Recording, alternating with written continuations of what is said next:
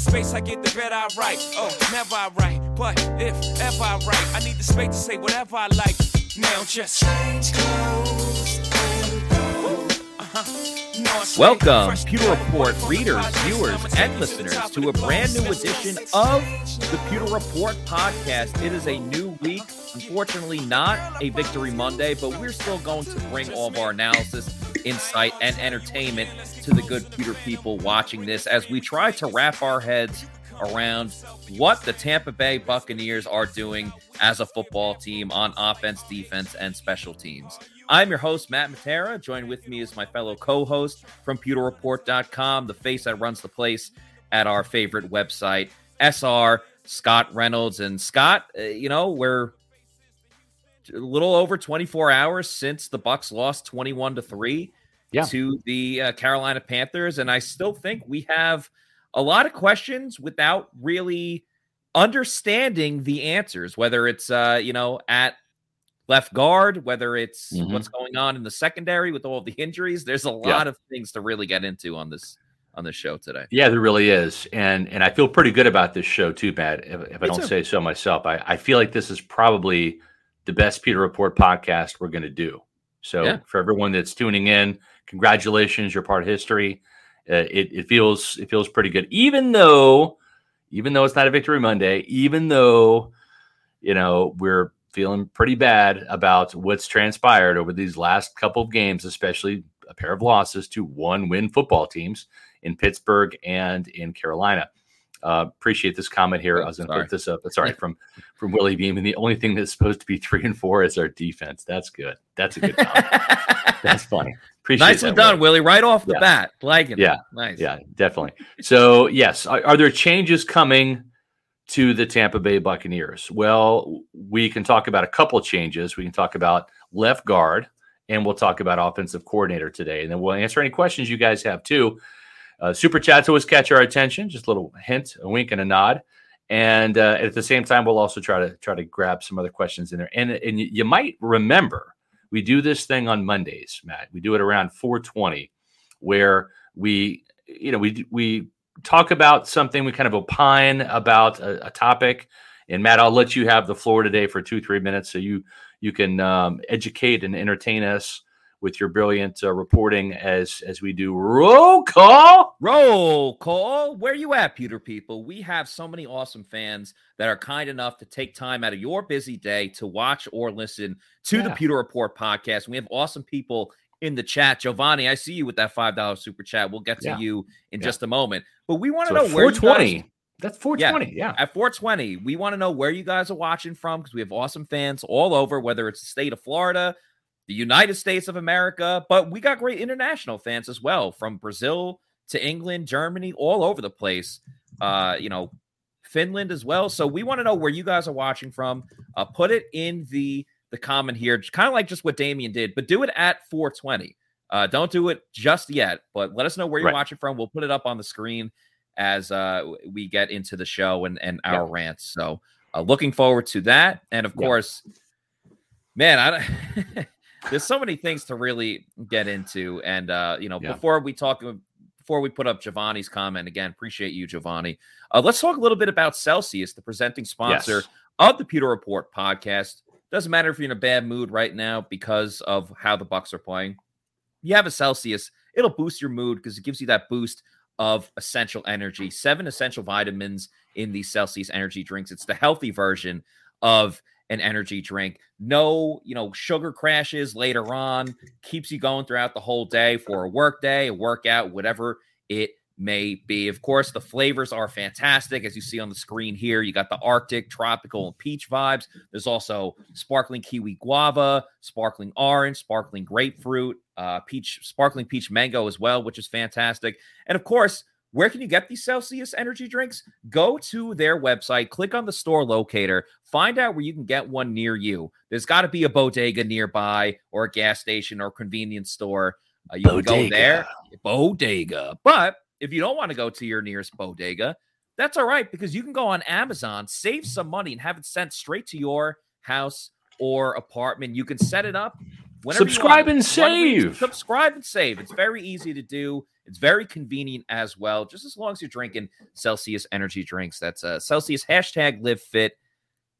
Celsius, the presenting sponsor of the Pewter Report podcast. Let's get to that super chat from our friend Giovanni. Really appreciate it. Let me find it here.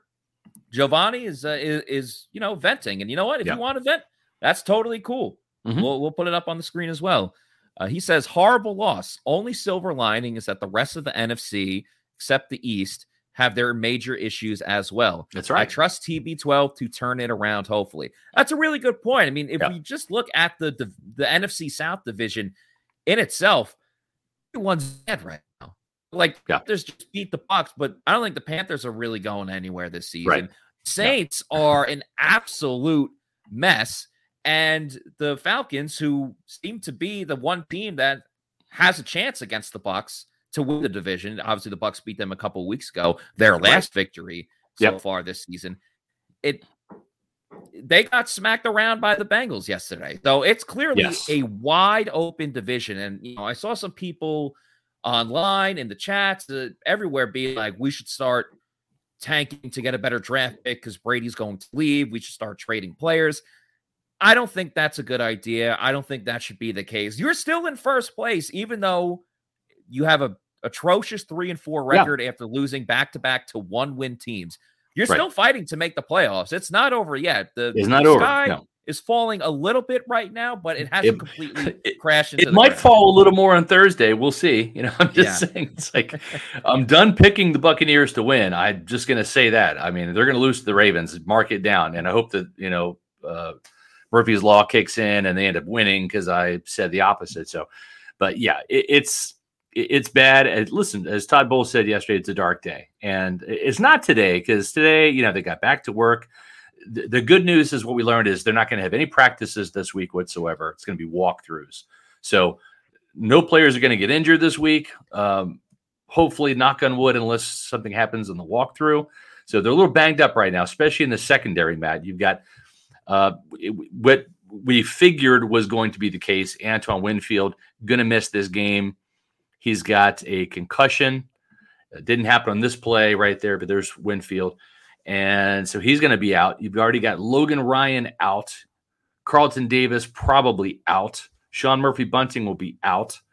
So that's a lot of defensive backs. That's a lot of good talent right there. A lot of those guys contributed to the big win in New Orleans and contributed with some takeaways, Matt. And that's one thing that has been scarce over the past 3 games. As a matter of fact, the Buccaneers have not recorded a takeaway for 3 straight games after starting off the year so hot in that department. That's something that absolutely has to change because that could be the spark. That could be the momentum turning thing that you could set up the offense in a short field.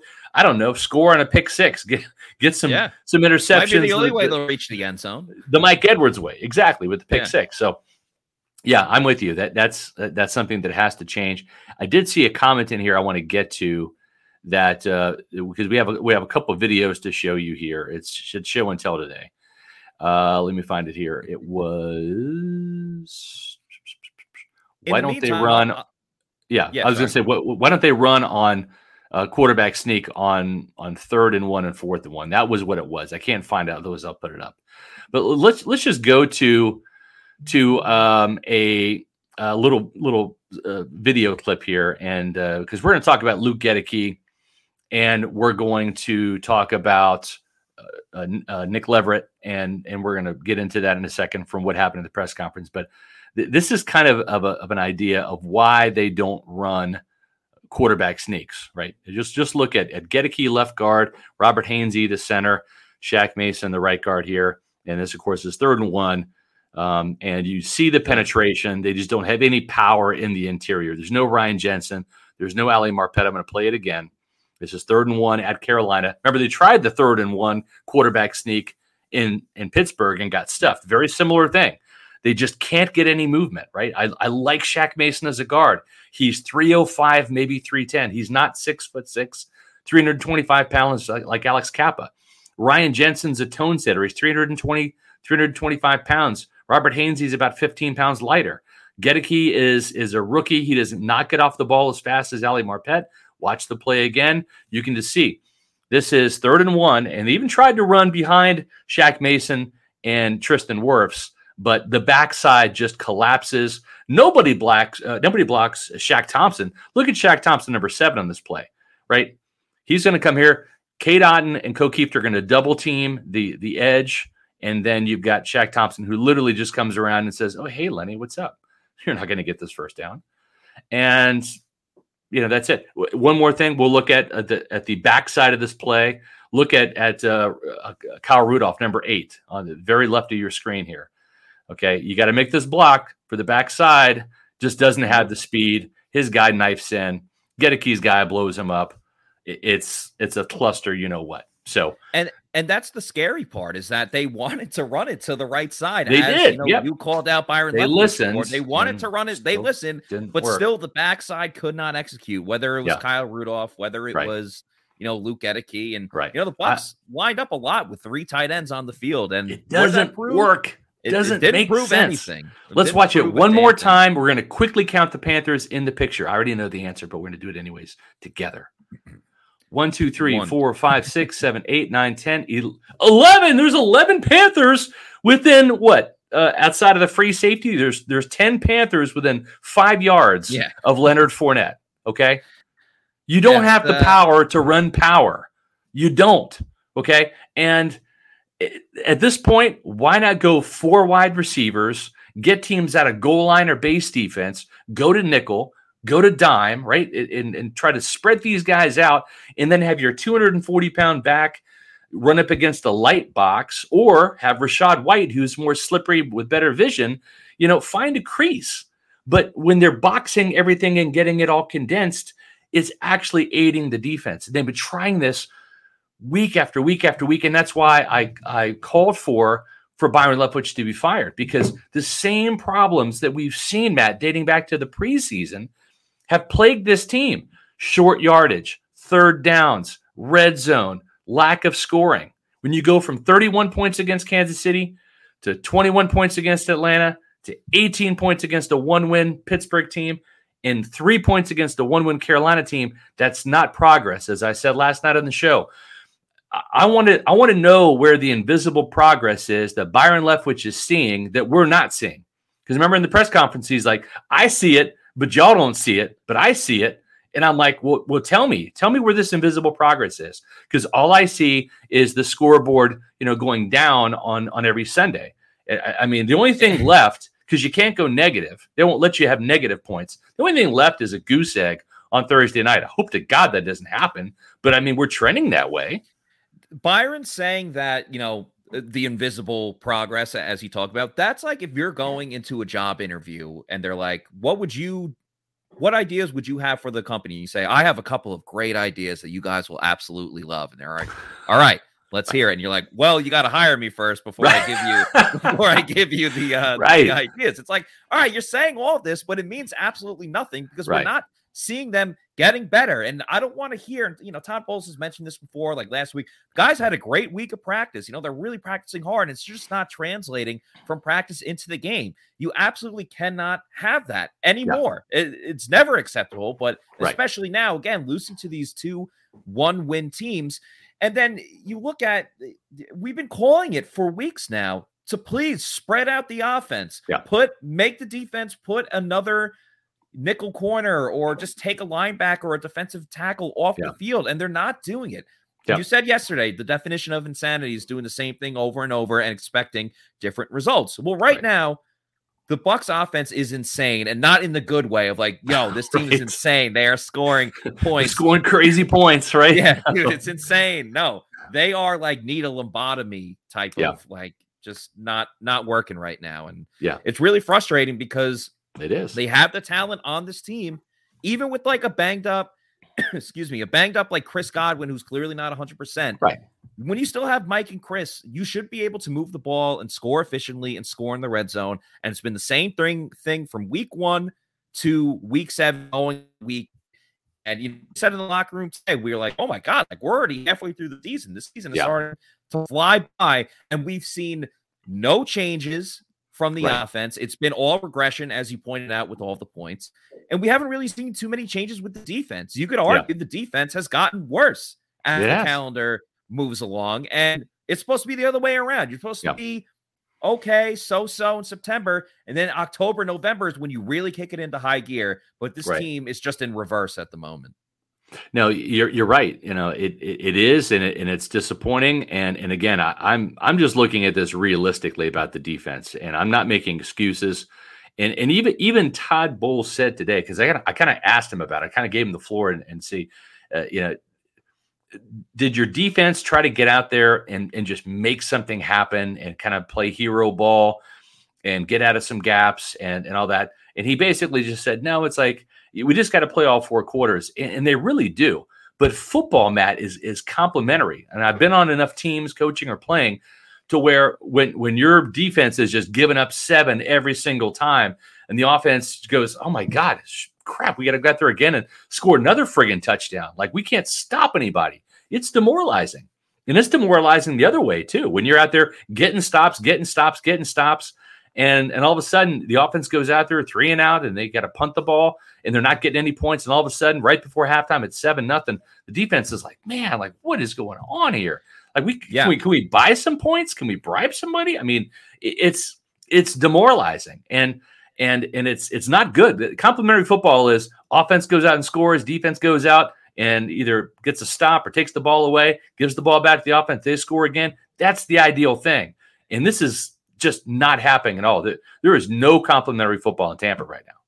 None. And we have that hero ball question loaded up. So we will play that right now from Todd Bowles. And then he also gives an injury update as well. Yep. Rather than make a tackle.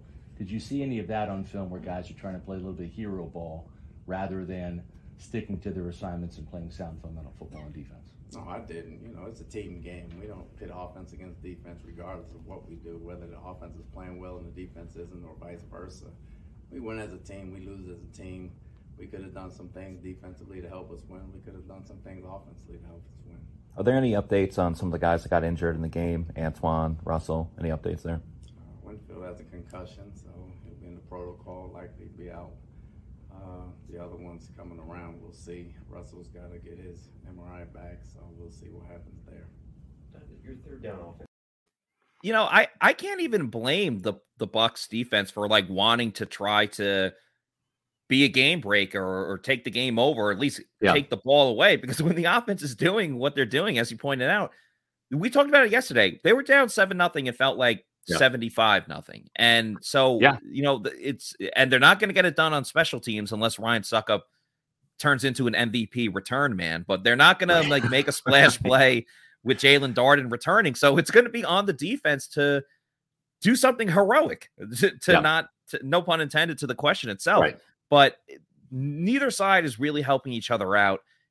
No matter how you slice it, what way you look at it, it's just bad football all around, really, is what it is. Yeah, it is. And I like the fact that they at least kind of, understood that Luke Goedeke does not need to be the starter every down. Now, I mean, we saw them platoon Luke Goedeke and Nick Leverett. And I'm going to show you a great block by Nick Leverett. This is Rachaad White's run up the middle, right behind Leverett. I mean, this is what it's supposed to look like, folks. This is Nick Leverett, number 60, left guard, right here. Watch the double team with Haynes. He gets to the next level, seals him, and then gets to the linebacker and seals him. This is quick. This is athletic. This is like right off the bat, boom, boom. And 29 just follows 60 right through the hole, right? It's a nice big game. Let's watch it one more time here. And I don't know why the coaches don't see that Nick Leverett is better than Luke Goedeke and stick with him. And maybe they will. Maybe it'll take one more game. I know they're committed to Luke.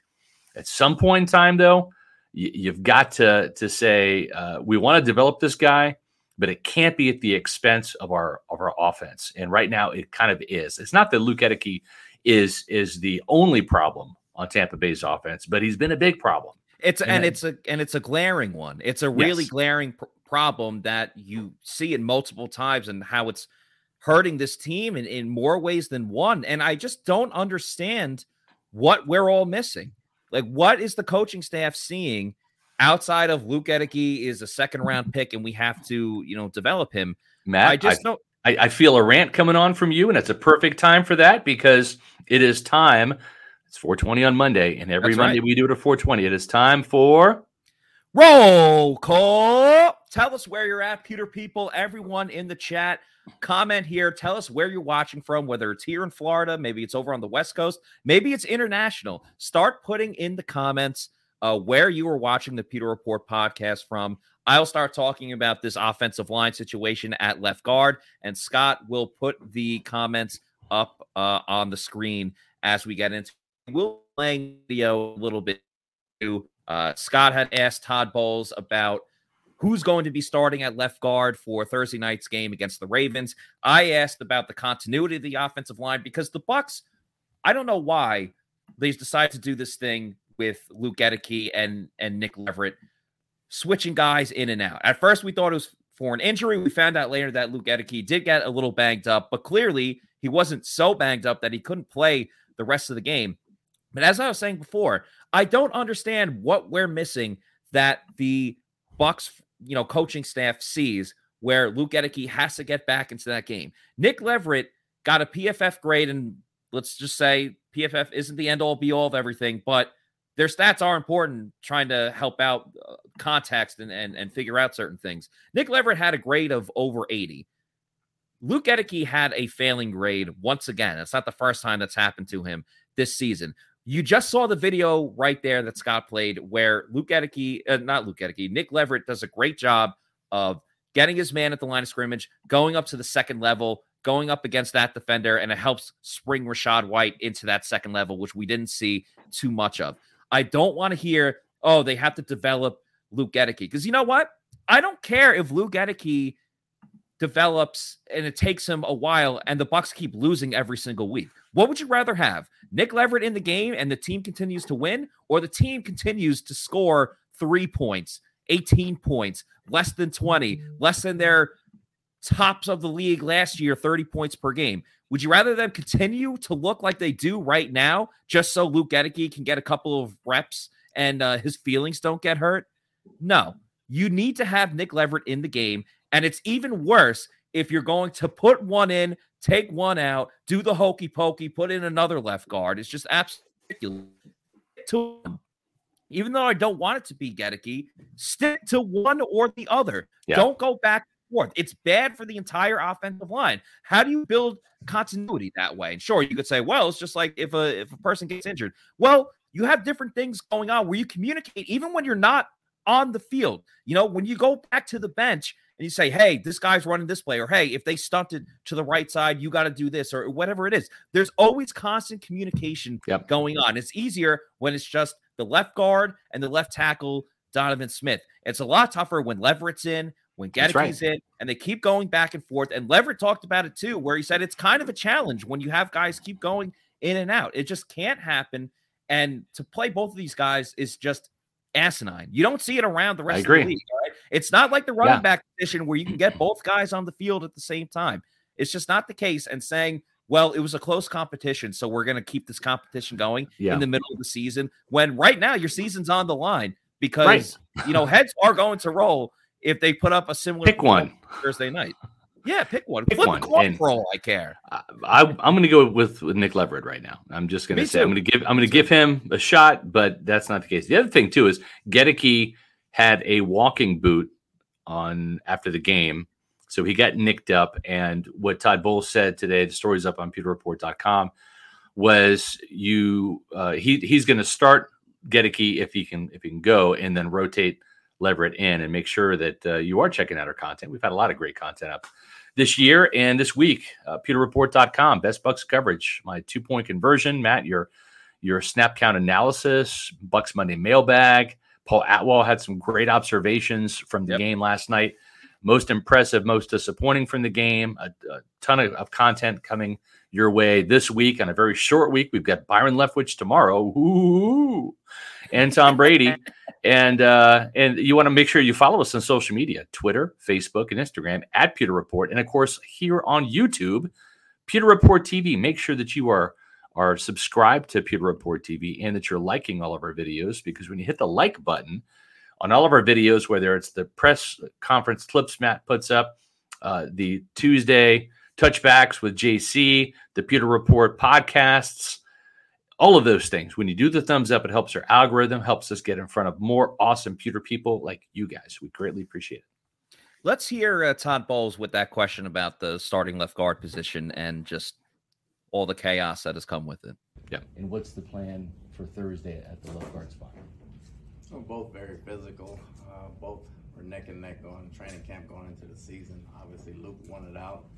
Leverett's earned some playing time, so we started getting him some in there. Luke was nicked up a little bit as well, so we got Leverett a little more time. But they both fought hard and played hard. We just got to get better.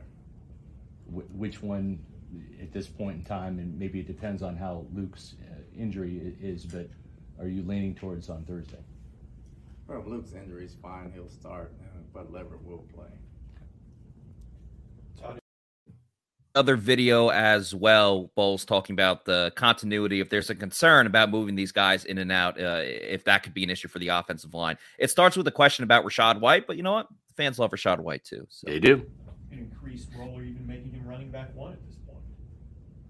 He's not running back one, but he should get some more plays. We've always talked about it every week. He does some good things with the ball in his hand. He does some good things when he's out there. Obviously, Leonard's a great running back as well, so we got to find a happy medium and have both of them touch the ball. Todd, it's one thing if you're taking a player out because of injury, but are there any concerns if you keep switching at left guard that it could hurt the continuity of the offensive line? Not at this time. Not at this time. We're trying something that we think can work for us, and I don't think it will. Todd, the last three. Some things that I think will work for us. Yeah. How many other teams rotate in their left guard? Well, I remember last year the Falcons rotated in their center, right, in that Atlanta game, and because they had two centers and they were putting each guy in there, which is the craziest thing. I mean, if you're going to rotate somebody, make it a guard, I get it. But yeah, center is the worst idea. Yeah, they started having bad snaps and all that because you want that continuity. That just was baffling. So, yeah, I'm not a fan of the rotation on the offensive line. I'm with you. Pick one. I would go with Nick Leverett at this stage of the game. And again, nothing against Luke Goedeke. I'm not damning Luke Goedeke. I'm not saying he's a bust. It's just hearing him last week, Matt, talk about the challenges, the struggles he's having going from right tackle to left guard, where everything is opposite. Footwork, hand placement, punch, right? I mean, he's right-handed, so he has to punch with his weaker hand, right? And Robert Hainsey, who's starting at center now due to the injury to Ryan Jensen, had the entire year to benefit from a red shirt where he didn't have to play. I think they put him in for a total of 30 snaps a couple snaps at the end of the Bears game or the Dolphins game, right? These blowouts. So he was at the end of the Carolina game in week 18 last year, right? Getting a handful of snaps here and there, getting his feet wet. But Matt Hainsey had a full year development behind the scenes without the pressure having to go out there and go against Pro Bowlers. And they're not doing that for Goedeke. And it's like, I know that they have a second round pick invested in him and they want to get a return on investment and they want this guy to develop. And that's going to happen more so on the field than on the sidelines. I get that. But at the same point in time, if you said it was that close with Nick Leverett, right? And that's Todd Bowles' words. Right. It was neck and neck. Okay, well, one guy is the worst guard in the NFL, and that's Luke Goedeke. So maybe give the other guy a shot and see if he's better. And I liked what I saw from Nick Leverett on Sunday, and I want to see more. And Goedeke even said last week that, the change from the right to the left side and all the different punches, as you mentioned, he started writing with his left hand because he thought it would make himself like a little more comfortable. And it reminds me of something Tristan Wirfs said about a week or two prior to that. They asked him, because obviously Tristan plays right tackle, but people in the past have said, why don't they move him to left tackle? He's their all-pro player. And Tristan said it's so different going from one side to the other. It's like if you just started wiping your ass with your other hand, right? You don't normally do it with. I was like, wow, that's a very detailed explanation there, but it kind of makes sense. Shout out to Leo. Thank you for the $5 super chat. Says the worst thing you can do for an O-line is rotate players. I have massive issues with what Bowles said today. Bowles is showing zero accountability. I think he's being accountable. He's not running from the challenges that they have. At the same time, too, you have to understand something. This is an organization, okay? This is as much Todd Bowles' team, but it's also Jason Light's team, Jason Licht is the general manager. It's his team. He hired Todd Bowles, right? So these are players that Jason picks and Todd coaches, and Todd has some say-so in this. And I'm not trying to give Todd a pass. Don't misconstrue what I'm going to say. Todd Bowles came on the scene as the head coach on March 30th. Yeah. Okay. That was the big switcheroo. Matt, you and I were down in West Palm Beach getting ready to talk to Bruce Arians at the NFL owners meeting. He wasn't there. He was there. He went home. Then the next day we come home, we find out, there's going to be a head coaching change. He's retiring. All of a sudden, Todd Bowles is the guy. Matt, that happened on March 30th, 2 weeks after the start of free agency. Okay. And yes, Todd Bowles has coached with these coaches before. It's all been part of the staff. I'm not sure, certainly now, if Todd Bowles necessarily wants all these coaches, especially on offense. We'll see. Let's talk a little bit about this because, I didn't ask Todd Bowles today about Byron Leftwich and all of that because I got some intel that they're not going to make a change this week. Now, that change might happen. If it's going to, the time to do it is after the Thursday night game, right? It's just creating too much chaos. It would be like, putting a little bomb in the locker room, right? Oh, we've got Lamar Jackson and the Ravens coming in essentially 4 days. Oh, and by the way, we're changing offensive coordinators. It makes more sense if you're going to do it. If you're Todd Bowles and you're going to do that, to do it after the Ravens game and give Byron maybe one more shot to see if he can conjure up more points than 3 or 18 or enough to beat the Ravens. But then, Matt, you have a couple of days, right? Because you have that essential mini bye weekend to have this person come in. And you can't make any wholesale changes. It's going to be tweaks and play sequencing, right? The playbook's not going to change.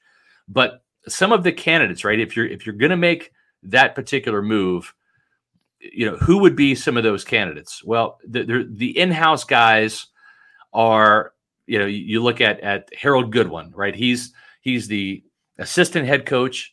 He's the run game coordinator. It's probably not going to be him because the run game is the thing that's not working well at all right now. 32nd in the NFL. So, I think that's bad. I'm mad. Correct me if I'm wrong. The math 32. Yeah, that's bad. 32. Yeah. All right. So probably not going to be him.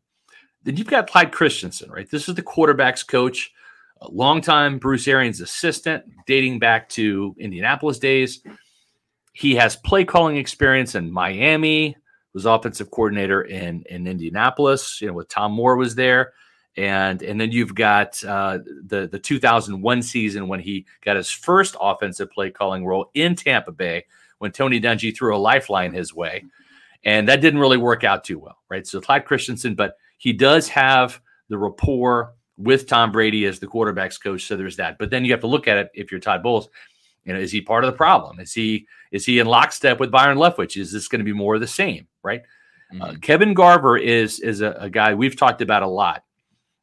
If Bruce Arians, if Byron Leftwich was the head coach in Jacksonville, if he would have left this offseason, there's a good chance Kevin Garver might have been that guy to be the offensive coordinators. The wide receivers coach, up-and-coming guy, very well thought of by Bruce Arians for sure. Now, Bruce isn't the coach anymore. See, that's a different story here, right? So Kevin Garver is another guy that would probably be considered the wild card in all of this. We've talked about him before too, because Bruce Arians also spoke very highly of Thad Lewis. He's the assistant wide receivers coach, right? So the thing with Thad Lewis that's interesting, he's a former NFL backup quarterback, played quarterback at Duke, very smart guy, very cerebral guy, maybe almost kind of like the Todd Bowles on the offensive side, just super smart, very observant guy. He's newer to the team. That might work in his advantage because you've got all of these guys, Garver and Leftwich, and Christensen, that have been in this Bruce Arians system and scheme. And of course, everybody there, even Thad Lewis, knows the plays, right? They know the playbook, and you're not going to deviate from it too much.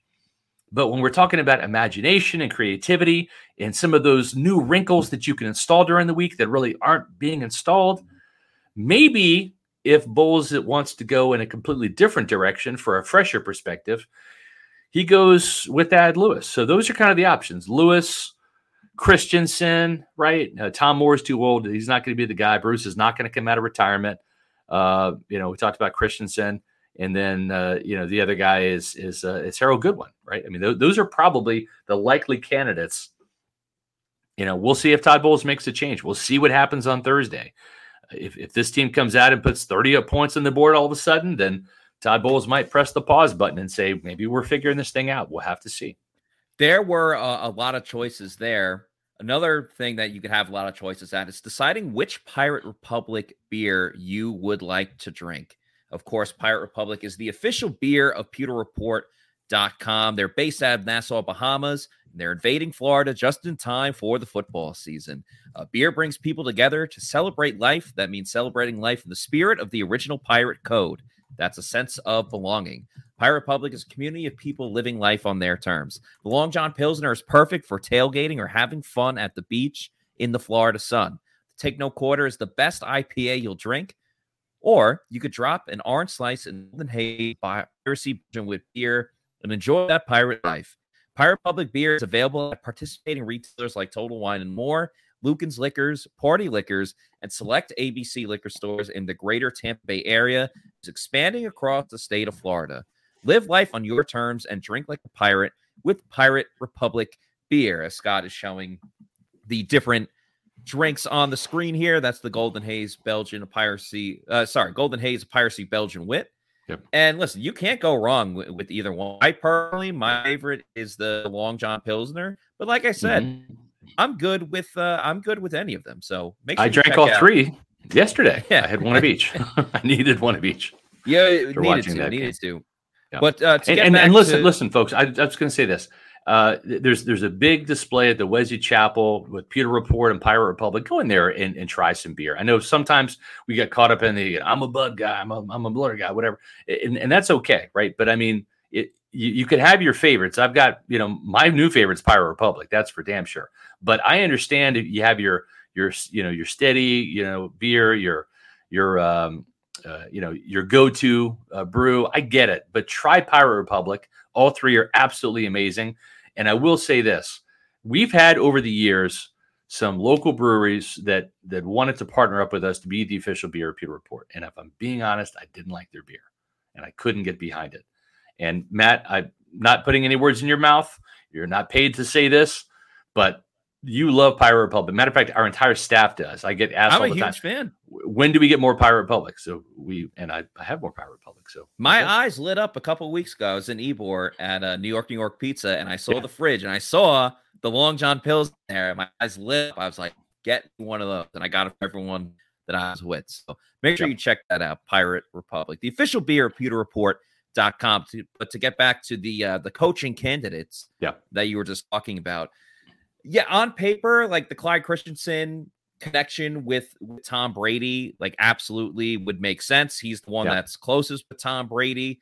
But I hear what you're saying about the fact that, well, how different would Clyde be from what we're getting from Byron Leftwich? Yeah. I think today's NFL, the schemes are a lot different. And obviously, Clyde knows the offense right now. But when he was calling plays, you mentioned 2001, that was a long time ago. Right. So you see now with the NFL, different schematics and, younger up and coming offensive coordinators. And you kind of could say, well, Byron's kind of a young and up and coming, offensive coordinator. But if it doesn't work out with him, maybe you go to a Thad Lewis, someone that no one would really expect and has seen different offenses. That's something that I don't think necessarily hurt the Bucs right now, because the offense that they're running, and I'm fine with Kevin Garver too, as you said, probably would have been the guy if Byron went to Jacksonville. Right. If you want to go with one of those two guys, at least it's a different look, seeing a different offense that other teams wouldn't expect. You mentioned you were on Ronnie and T-Krabs before, and you were asked about on the fourth down, they ran the pitch to Leonard Fournette, and they didn't convert it. They got stopped. Right. And you said, well, they did it the week before against the Steelers, so that's why the Panthers were ready for it. Right. They just need to maybe not completely toss out the playbook, but you need to throw in different wrenches, wrinkles, whatever you want to call it, things that teams have not seen before, because the scouting department, which Larry Foote talked about, gets paid millions of dollars. The scouting departments of other teams are seeing exactly what Tampa Bay is doing, and they're not mixing it up enough. A little counter here and there isn't enough of mixing it up to move the ball down the field, because it clearly hasn't worked. I agree. Craig Kurtzman, $4.99 super chat. Appreciate that. Appreciate all the super chats we've had today and also last night. Scott, is this situation now at Glazier level where they will force the hand of Todd? No TB12 next year makes renewals tough and a new stadium on the horizon. I'll say this: the Glaziers and the Buccaneers, they roped in new season ticket holders to get 2 years worth of tickets. So you're going to get 1 year of Tom and 1 year of Kyle, Blaine. Lamar Jackson next year. I don't know. I think they're going to make a big play for Lamar Jackson next year. I really do. Why not? He's an electric player. By the way, one last thing I want to say about Byron Leftwich, he's coaching for his job this week. He, without question, is coaching for his job. And if they had a Sunday game, he might not be in the building right now. So this is his last opportunity. It could be wild. If they score 40, 45 points, that saves Byron Leftwich. Yeah, but you live to fight another day. Absolutely. Yeah, exactly. So no one is more excited about a Thursday night game than Byron Leftwich this week. Right. And to the point about the Glaziers, no, the Glaziers are impatient owners. I've probably pointed that out more than anybody in media. But if you look at their track record, right? I mean, and let's put some things in perspective. 2 best coaches in franchise history, not including Bruce Arians, because he was only here for 3 years. Technically he's the best. He's got the best winning percentage. You won a Super Bowl in 1 out of 3 years. That's a pretty good ratio, right? So Arians aside, let's look at Tony Dungy, who was fired after going 10-6 and making playoffs for the 3rd straight year. Okay, so he got fired right after that record. John Gruden went 9-7, and the Bucs went in free fall when Monty Kiffin decided to coach with Lane Kiffin at Tennessee. The defense went south. The record went souther, if that's a word. Went from 9-3 to 9-7, 4 straight losses in a December to remember. And he had just signed. He and Bruce Allen had just signed 4-year contract extensions. So the Glaziers chewed up a ton of money. They paid Bruce and John millions of dollars not to coach and be the general manager. So again, these are the Glaziers we're talking about. Like, they will fire you for winning seasons, right? That's what's happened. And Gruden, let's not forget, also got them their first Super Bowl. Fast forward to Raheem Morris, the guy that replaced John. He was fired after 3 seasons. His replacement, Greg Schiano, was fired after 2 seasons. Lovie Smith got 2 seasons and he was fired. And they even gave Lovie Smith a second year after his first year was 2-14. He was replacing Greg Schiano, who in 2013 went 4-12. So Lovie Smith won half the games, 2-14, yet he still got a second year, even though the Buccaneers didn't win a single home game during Lovie Smith's first year. Okay, so he got 2 years. Dirk Cutter got 3 years. So my point is, I don't think they're going to make Todd Bowles a one-and-done coach unless the Buccaneers simply don't win another game this year. They'd have to be in total free fall, kind of like what Raheem Morris went through in 2011. Complete free fall. Started off 4-1, then lost every single game after that. So that would have to be the situation for Bowles to get fired. They'll give Bowles next year. It'll start the year on the hot seat. And if, I'm guessing he would make some coaching changes to the offensive side at that time. So we'll see. He's going to be around. I don't think that the play caller is going to be the same for the rest of this year and probably not next year as well. Yeah, we shall see. And of course, with Bowles, there is still time to turn it around too. Like they are. Yeah, there is. But, if they end up going on a 4-game winning streak, that changes a lot. Winning cures a lot. Yeah, the thing too is, as we've seen it before, the Carolina Panthers, I think, were the last NFC South team, and I want to say they were 7-9. And I remember which year it was, but they won the division with the 7-9 record, and we've seen the Seahawks also win the NFC West back in the day, 7-9. It might be an 8-9 record that wins this division. But until the NFL makes some changes, and I think they need to, but the thing is 8-9, if that's the winning record for the division, that gets you a home playoff game. Shouldn't be that way, I don't think, because more than likely you're going to have like a 11-win team coming to see you that's probably better than you. I think the NFL has got to really readjust things. It shouldn't be so much of an emphasis on winning the division for an automatic playoff spot.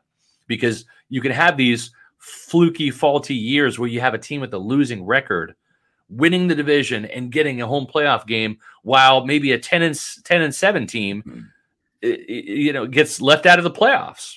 I don't know. Look at the 2020 season when they won the Super Bowl. They played Washington in the first week, or the first playoff game. I don't remember what Washington's record was, but it wasn't as good as Tampa Bay's record. Right. And they went in there and defeated them. I think the rule change, you either have to get rid of, the divisions as it is, or at least just put in a rule: if the division winner has a worse record than the wild card team, then the wild card team gets the home game. If you want to keep the divisions, and it's like the division champ gets into the playoffs. But yeah, I'm with you. If you nailed it, the wild card team is better. That's it. Just switch it. Yeah. It's a simple switch. You don't have to do too much to it. I agree. Because you're rewarding the team for winning the division. There's still that reward then, right? It's you won the division, you make the playoffs, right? Maybe at the expense of some other team, but you don't get the home game if in that matchup, right? With the seeding, if that matchup means you're bringing in a team that has a better record than you, it would default to that other team. And I think what that does too is that rewards teams for having better records, right? Shouldn't it be that way? I think it should. Yeah, right? Yeah, without question. Harvinder asked, Scott, what are you going to ask Leftwich in the press conference tomorrow? I'm going to ask about spreading out teams, why they keep going into bunch formations. Bunch, that's not the right word. The defense is getting all bunched up. They're going in heavy jumbo formations in too many short yardage situations, like this one right here, where you see all of the Buccaneers in your screen, and you see all the Panthers defenders in your screen. And they're just not creating any movement up front. And we've seen this way too many times. This was on 3rd and 1. And, of course, 4th and 1 wasn't much better. Tried a little toss outside. It didn't work.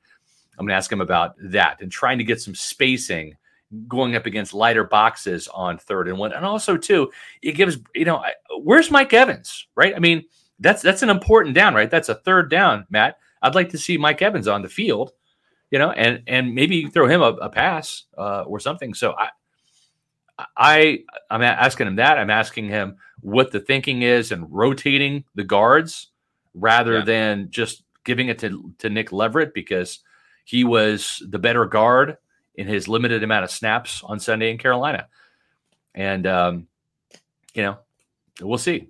No logic, I guess. No logic. I want some good money this week, and I told everyone to smash Mike Evans over 4.5 receiving yard catches and over 66.5 receiving yards. I did that, of course, on Underdog Fantasy, another sponsor of the Pewter Report podcast that we absolutely love. Underdog is the easiest way to get some action on the NFL. That's with their pick'em game. You just pick over or under on your favorite or least favorite player stats, and you can win up to 20 times your money in a single night. Underdog keeps it super simple with their easy-to-use website and mobile apps. You pick between 2 and 5 players, fill out your pick'em slip or the rival slip as well. That's always fun. Get every pick right. Take home some cold, hard cash. Use the promo code PEWTER, PEWTER, and get your first deposit doubled up to $100 by Underdog Fantasy. Even if you learn from Plant City Math, that's a pretty good deal. You can win up to 20 times what your bet is. Again, use the promo code PEWTER at MyBookie and at Underdog. And of course, there is a game. Listen, it's not the best Monday Night Football game. I'm not going to sugarcoat that, but that's why you go to Underdog. You make these picks, and it makes the game way more interesting. So I'm going to tell you guys what I'm picking today or tonight for Underdog. I already picked it, but the game is tonight. Feel free to ride with me. Feel free to fade me if you think I'm an idiot and you think I'm wrong. Go against me. But again, it's Patriots against the Bears, not the greatest matchup of all time. But here's what I'm going with. I made 4 picks, so I can win 10 times my money with this one. I'm doing Justin Fields higher than 8 rushing attempts. I'm doing Darnell Mooney lower than 45.5 receiving yards. I like it. I'm doing Mac Jones lower than 28.5 passing attempts. And I'm taking former Buccaneer great Nick Folk higher than 1.5. Buccaneer great. The kicker. That's right. Yeah. He was really bad. I just think, the Bears offense is almost as bad as the Buccaneers offense. So Justin Fields likes to scramble a lot. So I think he's going to get those rushing attempts. Darnell Mooney, because, the Patriots have a really good defense, they're not going to be completing a lot of passes. The Patriots get that lead, so they're going to run the crap out of the ball, which doesn't have Mac Jones throwing it a ton. Right. And, the offense of the Patriots is good, but it's not great. So I think 2 field goals is very much in reach. So those are my picks for Underdog Fantasy. Ride with me, fade me. Just make sure you're going on Underdog Fantasy. Once again, the promo code is Pewter, Pewter. So we've got a short week here in terms of preparation, but in case you don't know, we're not going to do a podcast tomorrow. We're going to stick with our schedule and have a podcast on Wednesday. That's going to be our Ravens preview. Now we will have Byron Leftwich and Tom Brady at the podium tomorrow. So make sure you stay tuned, or stick around for our great stories on PewterReport.com, because we will have some post press conference from that. And then on Wednesday, we're going to have our next Pewter Report podcast at 4:00. That's going to be the preview. And then we're going to have, obviously, the game. And we're going to be at the Wesley Chapel Walk-Ons. And we were there on Sunday, had a great time. Leighton Carter, one of our longest subscribers back in the day and supporters. Yeah, he was there. And we want everybody to show up. 6:15 is what time we're going to take the air for the Celsius Pewter Report tailgate show. And that's live with John Gilmore, the former Bucs tight end. Myself and JC Allen will be there. That starts at 6:15. That's going to carry you right into Matt Matera, Casey Hudson, live in-game analysis, Pewter Game Day for the Bucs and Ravens, 8:15 on Thursday. And then, of course, there's our promo for the Pewter Report tailgate show presented by Age Rejuvenation. And that means we're going to have a day after game Pewter Report podcast on Friday. We usually don't do podcasts on Friday, but we're going to do one on Friday because there's a game on Thursday. Then we're taking the weekend off, but there's going to be plenty of great content. I'm already working on some stories for this weekend. I've got some stories coming up for tomorrow. We've got our Pewter predictions and preview on Wednesday, but we're going to have great content and game coverage all week long. Yes, we will. Absolutely. And one last thing I want to talk about real quick. With Antoine Winfield Jr. being out, the bank in the secondary, and it's eerily reminding me of last season. Good question here from Emily. What happens if we actually look good Thursday? We'll give the Bucs some praise for beating a solid Ravens team. Yeah, without question. But the secondary reminded me of last season when they just had so many injuries that, Richard Sherman had to play after 3 practices, and then he got hurt like a week later because he didn't have enough time to get ready. So not totally sure whether or not Carlton Davis is going to be there or be available for Thursday. Antoine Winfield Jr. is likely going to be out. That's what Todd Bowles said this week. Right. So we're talking about Jamel Dean as cornerback 1, rookie Zion McCollum as quarterback 2, and he struggled last week. I actually asked Larry Foote about that today, so going to need a bounce back from him. And, depth at safety now is a huge issue because you have Mike Edwards and Keanu Neal, and that's about it. You got a rookie in Nolan Turner, but I don't think the Bucs want to run into a situation where it's an all rookie secondary. So that's definitely a big question heading into Thursday night's game. So I'll just play a quick video of Larry Foote talking about Zion McCollum and issues that the defense have had with allowing scores late. So let's hear from co-defensive coordinator Larry Foote. Orleans, but these last 3 weeks, it's just been empty. Well, we had a few opportunities up front. We got to get them 3rd and long. Quarterbacks want to, hold the ball and try to push it downfield so we can get sacks and pick the ball off, of course. We had a couple opportunities, not a lot, but we got to get the ball out. We know in this league, if you're creating turnovers, the chance of you guys winning goes up. Coach, what was your assessment of Zion McCollum in his first career start and his 3rd career game? Yeah, a couple rookie moments. I shared a little story with him my rookie year, and the older guys, they wanted me off the field. It comes with it, but really challenged him how you gonna respond this week, and just growing pains as a rookie, and you can't get around it. But he gotta, keep his confidence and come back fighting. We talked about. And another thing I want to hear about right now is age rejuvenation. As we age, our hormones decrease, both for men and women. I was tired all the time, had no sex drive. I was groggy. I felt like I was 80 years old because everything hurt. I came to age rejuvenation because I was tired all the time. Bioidentical hormones has really made such an impact in people's lives. I actually enjoy shopping now. Got all my energy back. Mind is sharp. I feel like I'm 18 again. It was perfect for me. Get with Age Rejuvenation. Do it now. Don't wait. Call Age Rejuvenation today. All right, I've got a confession to make here. I've been telling you that I'm 50, but I'm actually not. I'm 35, but I feel 50 because this team is aging me. Okay, I feel like I'm aging as I watch this team, and I'm getting older. No, I'm kidding. I am 50, but here's the thing: I felt 50 earlier this year. Ever since I've gone to Age Rejuvenation, like my good friend John Gilmore, who's with us on the Pewter Tailgate shows every game day. I feel younger. I really feel like I'm 40. I feel like I'm 10 years younger. The first thing I noticed was I was sleeping better at night because I've not been sleeping well for years. Haven't had a lot of energy for years. Should have done this years ago, but I got the testosterone therapy at Age Rejuvenation. I started sleeping better. Then I woke up. I had more energy. I didn't need 2 Celsius a day. Sometimes I'll partake, but and I love Celsius, have them in the morning, but I literally needed to just to get through the day because I didn't have any energy. So go to Age Rejuvenation, lose weight, feel great. You might have seen Age Rejuvenation as the new sponsor for my Fab 5 column. They're, of course, the presenting sponsor for the Celsius Pewter Report Tailgate Show. And as I told you, myself, John Gilmore, and my wife, Ashley, we are Age Rejuvenation clients. So that's right. They even do age rejuvenation hormone therapy for women too. And it's different, of course. It's formulated differently.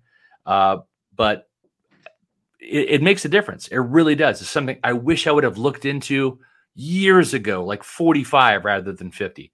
Low testosterone, it's normal. It happens in most men in their 40s, 50s, 60s, 70s, and 80s. It's nature. It's nothing to be embarrassed about or hide from.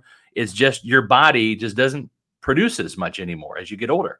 But with the testosterone therapy, you can fight that and feel younger, get back to how you used to feel back in the day. And visit agerejuvenation.com, 5 Tampa Bay area locations to serve you, and lose weight, feel great, and actually get better sleep at night too. That's an added bonus for me. That's right. Yeah. Who doesn't like having a good night of sleep? Before we get out of here, just real quick, thank you, Daniel, for the $4.99 super chat. If you super chat us, even late in the show, we will make sure we get into it. Yeah. He says, how come Light isn't getting any blame for this debacle? Mm-hmm. Almost every veteran free agent signing has been a whiff. Plus, did nothing to improve the offensive guard spot. We've talked a lot about how they took a gamble with a lot of veteran guys that do have an injury history, and it's kind of blown up in their face with that. And they thought they were improving the offensive line by drafting Luke Gedeke, but that hasn't worked out either. So they tried to improve the team. They did take some risks, and maybe they thought they were calculated risks, but hasn't worked. Yeah. And even a couple of years ago, my SR's Fab 5 column, the lead was the Bucs free agents, the newcomers, really, not so much the rookies, but we'll give them a pass. But the veteran free agents, Matt, I mean, I called them out. Like they're not really stepping up and doing much, right? And so I did say that it is fair. I do think Jason Light overall has done a really good job as a general manager, and we can spend the whole show going through all of his positives, but he's not without blame. He's not perfect, right? And this is one of those things. Kyle Rudolph, Julio Jones, they're not helping the team, right? I mean, Akeem Hicks, he's hurt. Logan Ryan, he's hurt. It's not good, right? And you are which your players how they perform, right? And the guys I mentioned aren't playing, or if you're Kyle Rudolph, you're getting beaten out by 2 rookies.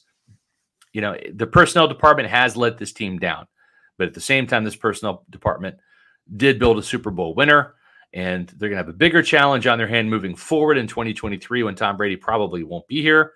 And we'll see, and we'll keep an objective eye on the personnel department, on the coaching staff to see how this team rebounds. But first things first, Got a big game coming up on Thursday. We got an even bigger show coming up on Wednesday at 4 o'clock. We invite all of you to be there to Pewter Report TV on our YouTube channel. Make sure you're hitting the like button and give us the thumbs up. We appreciate it. Matt, I think mission accomplished. Even though the Buccaneers did not have a Victory Monday, it was a Victory Monday for us. This is the best show we've ever done. It has been. It's an honor to be a part of history with you and everyone watching and listening. So appreciate everyone. And for Scott Reynolds, I'm Matt Matera saying we will see everybody on Wednesday for another edition of the Pewter Report podcast. Out.